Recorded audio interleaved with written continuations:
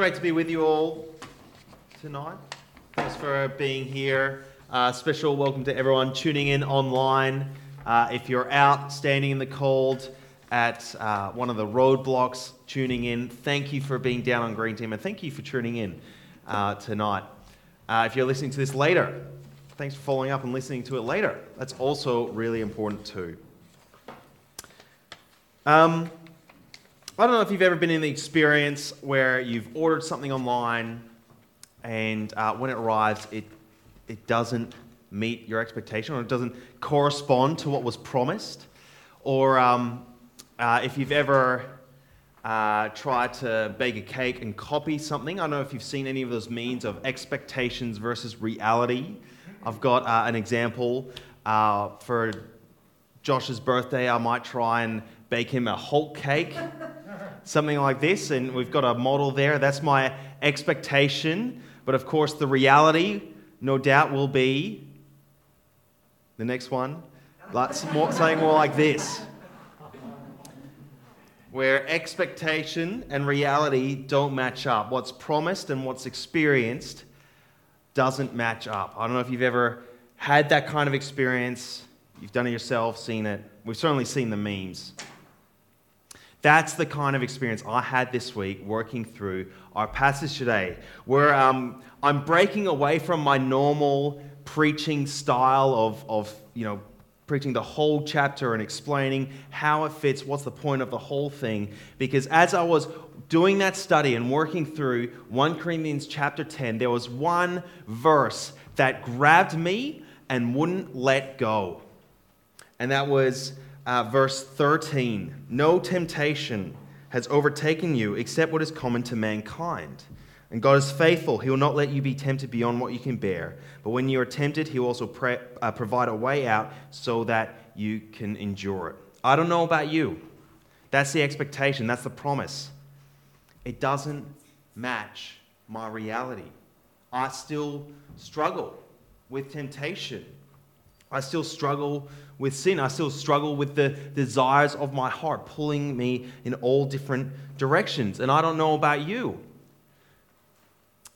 Or if you've ever felt like that.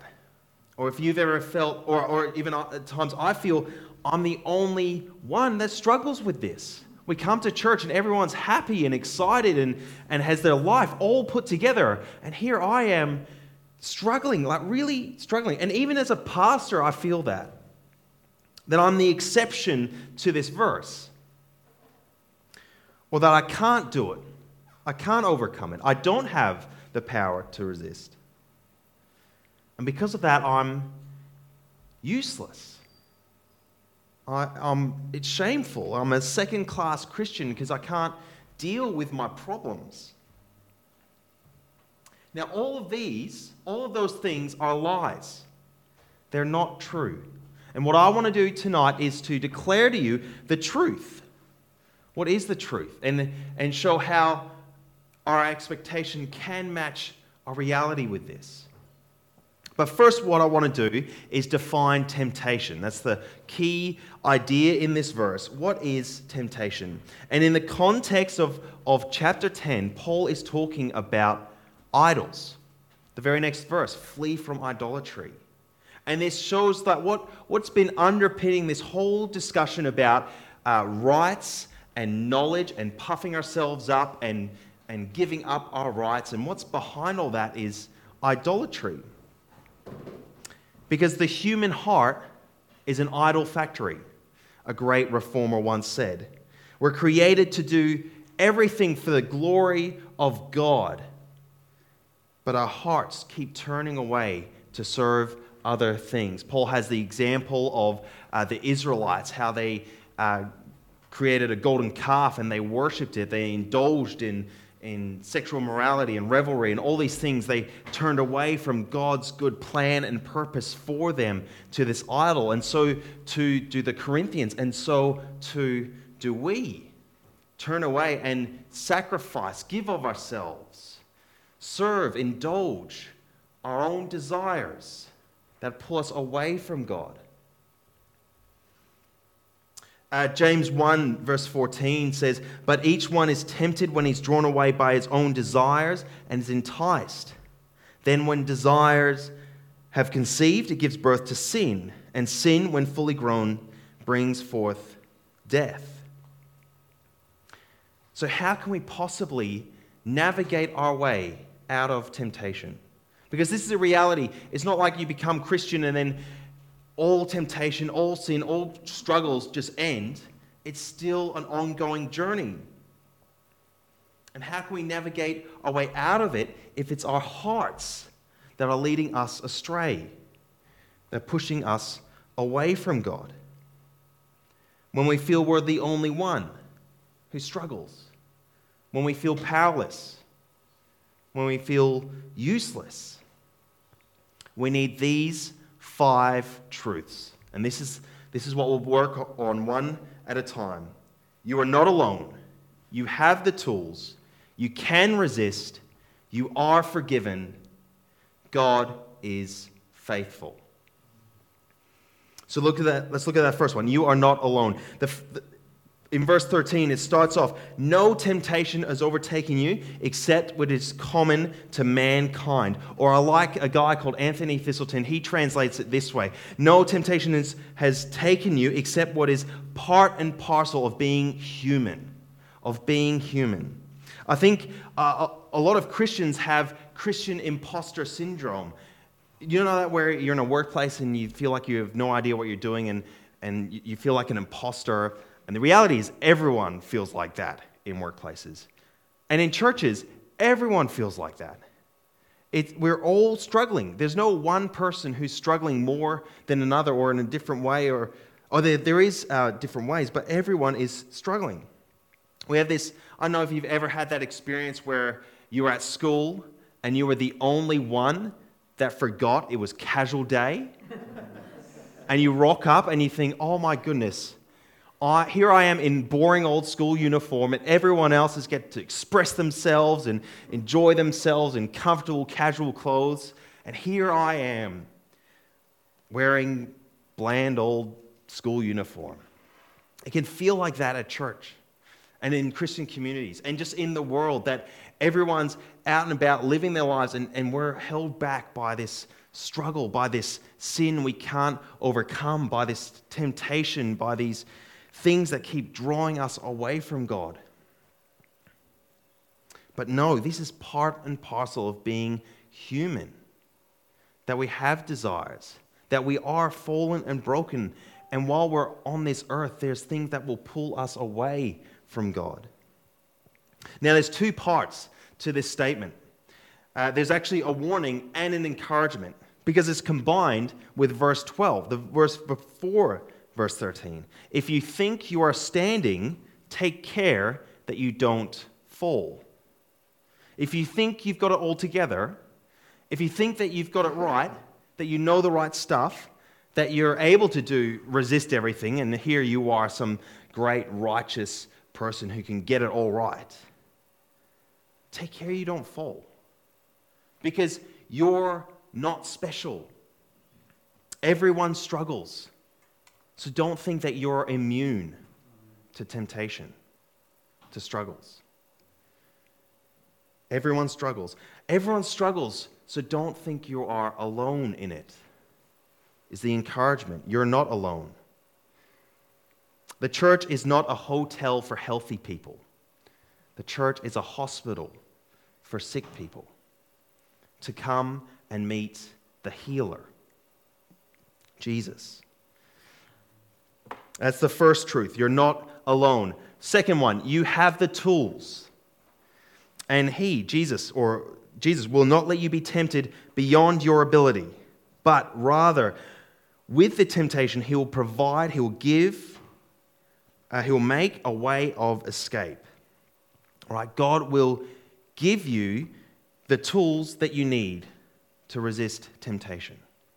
Now, we had a group of people come to our house a few weeks ago to do a whole heap of gardening, and a couple of people are here who are part of that. Emily and I were just blown away by this community's support of us and help in that area. But now there's this whole heap of wood at the bottom of the yard that I've now have access to because all the weeds are gone. And every time I pass that, I think, oh, I've got to cut up this wood. I've got to get it. There's some planks. I've got to cut it up, get it some for firewood, some I'm going to use for some wood projects. But every time I'm down there, I think, oh, but I can't do it. I can't do it right now. I was there this afternoon, I saw it, and I thought, I can't do it. But in reality, I can do it. And all I need to do is to go up to my garage and grab the tool that I need. And then I can do it. And all that's stopping me is not my ability, not the task is too hard. It's just I haven't just gotten the tools that I already have available to me. I think so often when we're facing temptation and struggling through our struggles, we think we can't do it, and our expectations don't match our reality, not because the expectation is wrong, but we're not taking up the tools that God has given us to deal with temptation, to work with that struggle. And so, what are the tools? What has God given us to provide a way of escape from temptation? There's heaps, but I'm going to focus on 3. The first one is Scripture to guide us. Scripture to guide us. It reveals the true nature of our hearts and where we are straying. 2 Timothy says, all Scripture is God-breathed and is useful for teaching, rebuking, correcting, and training in righteousness. Not just teaching and training, but rebuking, correcting. If we're going off the path, Scripture guides us back onto the right path. And so I wonder, as we read Scripture, do we read it asking the question, is this showing me where I am straying? How can this guide me back to the right path? Is there some sin or struggle or blind spot, some pride or anxiety or action or attitude that this is revealing in me? It's illuminating my life, my heart. Do we read Scripture with that attitude? The first thing God gives us is Scripture to guide. The second is the Spirit to convict. The Spirit to convict us. That feeling of, I shouldn't do this, or this feels wrong, but I really want to do it. Or that sense of guilt afterwards, knowing that what we've said, what we've done, what we've looked at is not right, is not what God would have us do. And it's the Spirit's conviction. Galatians 5 says, Paul says, so I say, walk by the Spirit, and you will not gratify the desires of the flesh, your evil desires. But for the flesh desires what's contrary to the Spirit, and the Spirit desires what is contrary to the flesh. They are in conflict with each other. So you're not to do whatever you want. You're not to go off and do whatever you desire. But the Spirit helps us live how God would have us live. Not to indulge our desires and sacrifice for our idols, but to do everything for the glory of God. I used to work for a brewery a number of years ago, and then in manufacturing 4 years ago. And in both those settings, and if anyone here has been working in manufacturing, you can relate, there's such a warning overload and all these alarms that constantly are going. And I remember the first time I came into the brew shed and the operator's room, and on the screen there was all these lights blinking at all these different points. And I'm like, oh, should we be worried about this? It's like, no, this pressure's a bit high. And then an alarm, this alarm started beeping. It's like, oh, is that an issue? Oh, no, it's just something else going on. It's just this constant alarm overload. And to the point that the operators just tune it all out. And then you get tiers of emergencies. You're not just one emergency, it's an emergency, we should act accordingly, but you got tiers like tier 1, 2, 3, 4, 5, and then it became a tier 0, and then a 0A, just to distinguish all these emergencies. And I think when it comes to listening to the Spirit, often we learn to block him out because our culture is so driving us in a certain direction, and our desires, as we keep indulging them, we hear the Spirit. The alarm bells are ringing, but then we tune them out. I think what we need to do is to learn to listen to the Spirit again. Listen to the Spirit. And that takes prayer. Prayer that the Spirit would show us, would convict us. And that takes silence. That takes a lot of self-reflection. And that takes community. And that's the third thing that God's given us. Community to help us. Because we are not alone. We're not alone in working through this. And how I specifically see this working out is confession in community. James chapter 5 says, "Therefore confess your sins to one another and pray for one another, that you may be healed." How do we find healing? I don't think he's talking about physical healing, but that spiritual healing. We're dealing with temptation. We're stuck in this cycle of giving over ourselves to these temptations, not resisting, and we feel trapped and stuck. How do we find healing? It's by confessing to someone else. If we want to find forgiveness, we confess to Jesus, and he will forgive us. But to find healing from it, confess to community. Now, it's not to confess to anyone, to everyone, but it's to confess to someone. And that releases you from the power of that sin, that guilt, that shame. If you confess to someone else, they can speak truth into your life, and we'll talk about that in a minute, that you are forgiven, that it doesn't define you. It also shares that burden, that you're no longer struggling with this alone. Because you're not alone. And so where could this work out? For me, I have my wife, Emily, that I confess to. I've got Craig, who I work closely with in the moment. And then also, they're not here, but Declan and Mike, two of the elders, we meet fortnightly to read the Bible. And after tonight, I've decided, and they can find out later, that we're going to have a time of confession together. Actually share, where are we struggling? Where are we feeling tempted? Where are we fallen into temptation? And that'll be for me. Who could it be for you? Who are the people in your lives that you could confess to, that you could share these burdens with? Your life group, a mentor, one of the elders of our church. What are other people in this room? Me, as a pastor. Who could you confess and therefore share that burden with? And you might wonder, what should we confess? And the way I kind of think of that is when I'm going to speak to Emily about this, or if I'm going to speak to Mike and Declan, I think, what don't I want to share with them? What a part of my life do I not want them to know?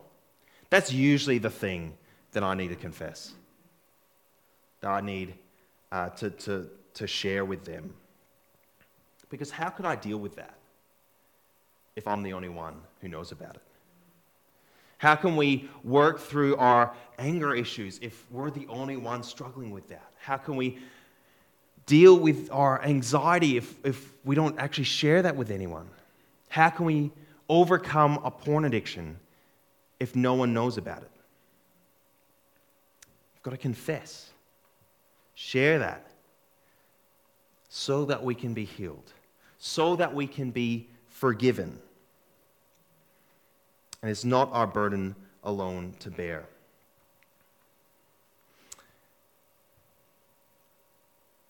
I'm going to change the order of these truths. The third one, you are forgiven.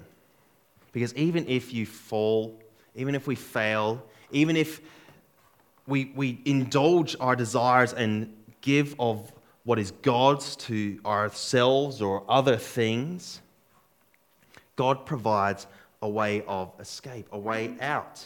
It's not that once we've sinned or fallen, we're stuck in a cycle of shame and guilt, we're in a prison, God provides a way of escape. He forgives us. That when we confess our sins to Jesus, He will forgive us. Jesus sets us free. And one of my favorite verses from 1 Corinthians is 1 Corinthians 6, verse 11. And it says this, that is what some of you were, talking about a whole heap of sins. Now you are washed, you are sanctified, you are justified in the name of the Lord Jesus Christ and the Spirit of God. Right? It's not that we're dirty, we are washed. It's not that we're full of shame. We've been sanctified, we've been made holy. We're not guilty. We've been justified. And that's what we need to hear. When we're struggling, that's what we need to hear. And so, what I want to do is I want to equip everyone here with the tool they need both to help ourselves through temptation, but when someone comes and confesses to you, how are you going to respond? And if, say, you're in a situation where you don't have a Bible, how are you going to respond? With this verse. And I want to take a minute for us all to memorize this verse together, because this is such an important verse. So, can you read it with me? 1 Corinthians 6:11. And that was what some of you were, but you were washed, you were sanctified, you were justified in the name of the Lord Jesus Christ and by the Spirit of God. All right, next slide. Again, and that is what some of you were, but you were washed, you were sanctified, you were justified in the name of our Lord Jesus Christ and by the Spirit of God. Next slide. And that is what some of you were, but you were washed, you were sanctified, you were justified in the name of the Lord Jesus Christ and by the Spirit of God. Next slide. And that is what some of you were, but you were washed, you were sanctified, you were justified in the name of the Lord Jesus Christ and by the Spirit of God. Next one. That is what some of you were, but you were washed, you were sanctified, you were justified by the name of the Lord Jesus and the Spirit of God. Very good. One more. And that is what some of you were, but you were washed, you were justified, you were justified in the name of the Lord Jesus Christ and by the Spirit of God. We'll test you next week.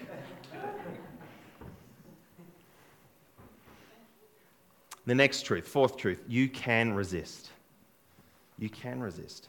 The last line of that verse, so that you may be able to endure temptation. You can do it. That struggle, that desire of indulging that desire or that sin, that idol, that anxiety, that pride. For the next 30 seconds, can you resist? For the next minute, for the next hour, for the next 24 hours, can we endure temptation? And I've shared this before, but a great lesson I learned from a guy from the States, John Elmore, is we just take it 24 hours at a time. That today I will choose to be faithful. Today I will resist temptation. Today I will not sacrifice other things to serve me, but sacrifice of myself to serve my God. Today, one day at a time. And when we find ourselves in the grips of temptation, where it might even be later tonight, or it might be tomorrow, or it might be in whatever situation we might find ourselves, how do we use these tools to navigate out of that? And I love this. I saw this on someone's Instagram earlier this week. We use our GPS to navigate out of temptation. We use our GPS. We gather our group, we persist in prayer, and we search the scriptures. Send a message to someone. Hey, I'm struggling right now. Who are your people? Who is your community? Who in this room could do that? Persist in prayer. Pray for the Spirit to convict you. Pray for the power of the Spirit to help you. Search the Scriptures. Rely and trust in the promises that God has given us. Use our GPS. The final truth: God is faithful. God is faithful. In the middle of temptation, we're struggling when our expectation doesn't match up to our reality. It's easy to think that, is God setting me up? Am I some sort of expectation to this promise? Am I being singled out for some reason by God? Like, is he being vindictive against me? No. I think so often we focus so much on ourselves, our guilt, our mistakes, or even worse, our pride. The fact that we are doing so well, that we haven't done anything, we haven't done that thing for so long, or gosh, we're good, we've always hitting our Bible reading agenda, and we're praying lots. We focus so much on ourselves when we forget who this is all really about. God is faithful. Early in the week, at the staff meeting, someone shared an analogy which I thought just fits so well with this. I can't even remember who it was. But when you're driving down the freeway at the moment, there's so many signs, isn't there? So many warnings and witches' hats. And I actually struggle a lot going down, trying to read them, and they swap over, and then you're trying to read, when is the road works? Was it next week or this week? And before you realize, as you're driving down, you're reading this sign and you're veering over, you're going into the next lane. I think we can do that with temptation, that we focus so much on the signs and the warnings that we're drifting off from what we're really here for. Now, I'm not saying we need to ignore the signs or don't deal with temptation, but the goal is not just to have a clean slate and be a perfect person. The goal is Jesus. Who we're driving after, who we're pursuing is Jesus. We fix our eyes on him, not focusing on this or that, on Jesus. Because what he has to offer us is so much better than whatever else on this earth we might desire. There's a book that talks about struggling with porn and lust and those kind of things. I love the title, Captivated by a Greater Vision. And I wonder if we could have that mentality, we would pray for that in ourselves, that we would be captivated by a greater vision, that we wouldn't be distracted or sidetracked by all our struggles, but captivated by what Jesus has for us, what Jesus has done for us, because God is faithful. He's faithful. And so together, we need to chase after him. Fix our eyes on Jesus. Seek him in his word. Seek him in worship. Seek him in prayer. Seek him in community. Together. Because we are not alone. God has given us the tools to resist temptation. We can do it. We are forgiven. And God is faithful. God is faithful. Let's pray. Heavenly Father, we thank you so much for your word. We thank you so much for, gosh, this week, this has really struck me, and I've struggled with this, and I've made commitments to change, Lord. I've been convicted by your word. It's illuminated in me areas I need to change. I pray you would help me do that. You set aside my pride. You set aside my self-righteousness, or this idea that I can do it in my own power and strength. And God, help me, help all of us to use the tools that you've given, that we wouldn't leave them rusting in the shed, but they'd be out and we'd be using them every day. We pray that you would identify the people in our lives that we could regularly confess to have that kind of relationship. God, if there isn't anyone, we pray you provide someone. Make that clear to us. God, we pray that we would be really helpful in encouraging one another, that we would remember the truth that we are washed, we are sanctified, we are justified, and that we would share that with others. That we are not defined by our sin. We're not defined by our struggles. We are defined by what Jesus has done for us. And Lord, I pray, there's people here, I'm sure, who are struggling with all kinds of things. I just pray that you would lift their eyes to you, that you are faithful, that we all would be captivated by a greater vision, captivated by Jesus, that we'd seek after you to fulfill the desires of our hearts, not other things, not what we think is better. God, we just want more and more of you. And God, help us to overcome temptation. Not for an achievement, not to lord it over other people, not for our own self-righteousness, but that we might reflect your glory, that we might be your children, that we might live according to your purpose and plan for us, that we might do everything for the glory of Lord Jesus Christ. We pray all this in his name. Amen.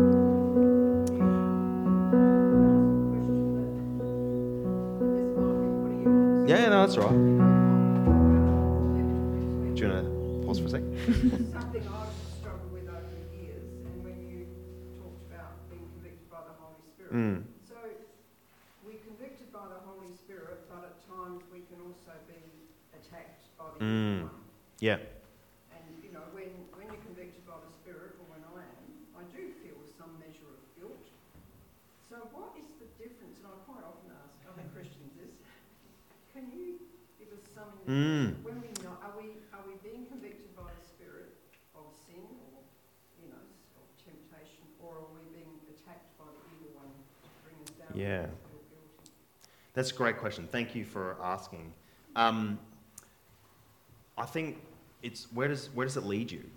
Where does it lead us? When we feel guilty or convicted, if it leads us to feel ashamed or feel oppressed, or leads us to a point that we can't possibly share that with others, or we can't, or that we are inferior because of it, and if it's oppressive, then absolutely that's the devil using that. You know, his name is the accuser, accusing us of these things.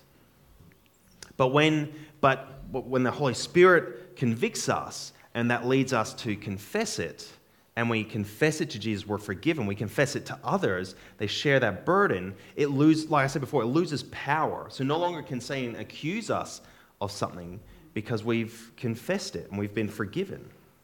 And other Christians have declared we're washed, sanctified, justified.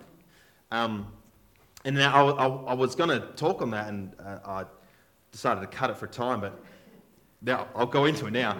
It's a bit like, it's not a perfect analogy, which is also why I cut it. But if you've ever had a speeding ticket, you know, and this has never happened to me, but I know people this has happened to.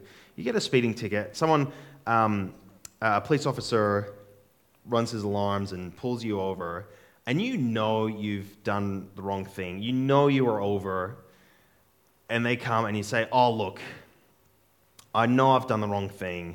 I was speeding. I'm ready to cop the fine.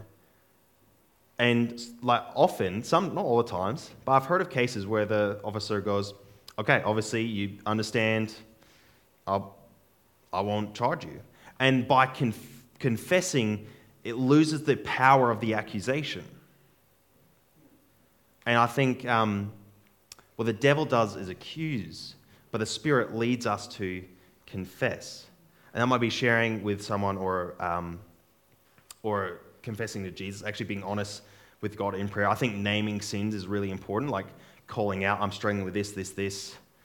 Not just assuming God knows it and knows to forgive it, which he does, but actually calling him out, breaks the power of those things to a certain extent, and I think even more so with other people.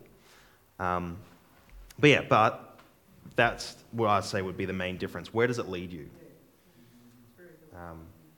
So when we feel guilty, where are we going to go with that? Hold on to it? And feeling guilty, I can't possibly share that with others, because it's like that thing I said, what am I going to share with the people I confess to? It's whatever I don't want to share with them is the thing I need to. I could keep going, but I won't. But no, thank you for asking that question. This is very, very important. All right, we could get back into worship then. Yeah.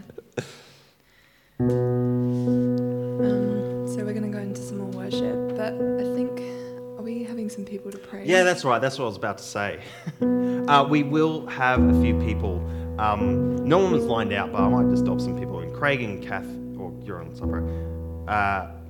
Doesn't matter. Debbie and John up the back or around. Whoever wants prayer or wants to confess something or wants prayer to be able to get to that point who's not there yet, and that's all right. We'll be here for you. And you can do that to each other as well. But let's worship. Let's focus our eyes, fix our eyes on Jesus, the author and perfecter of our faith.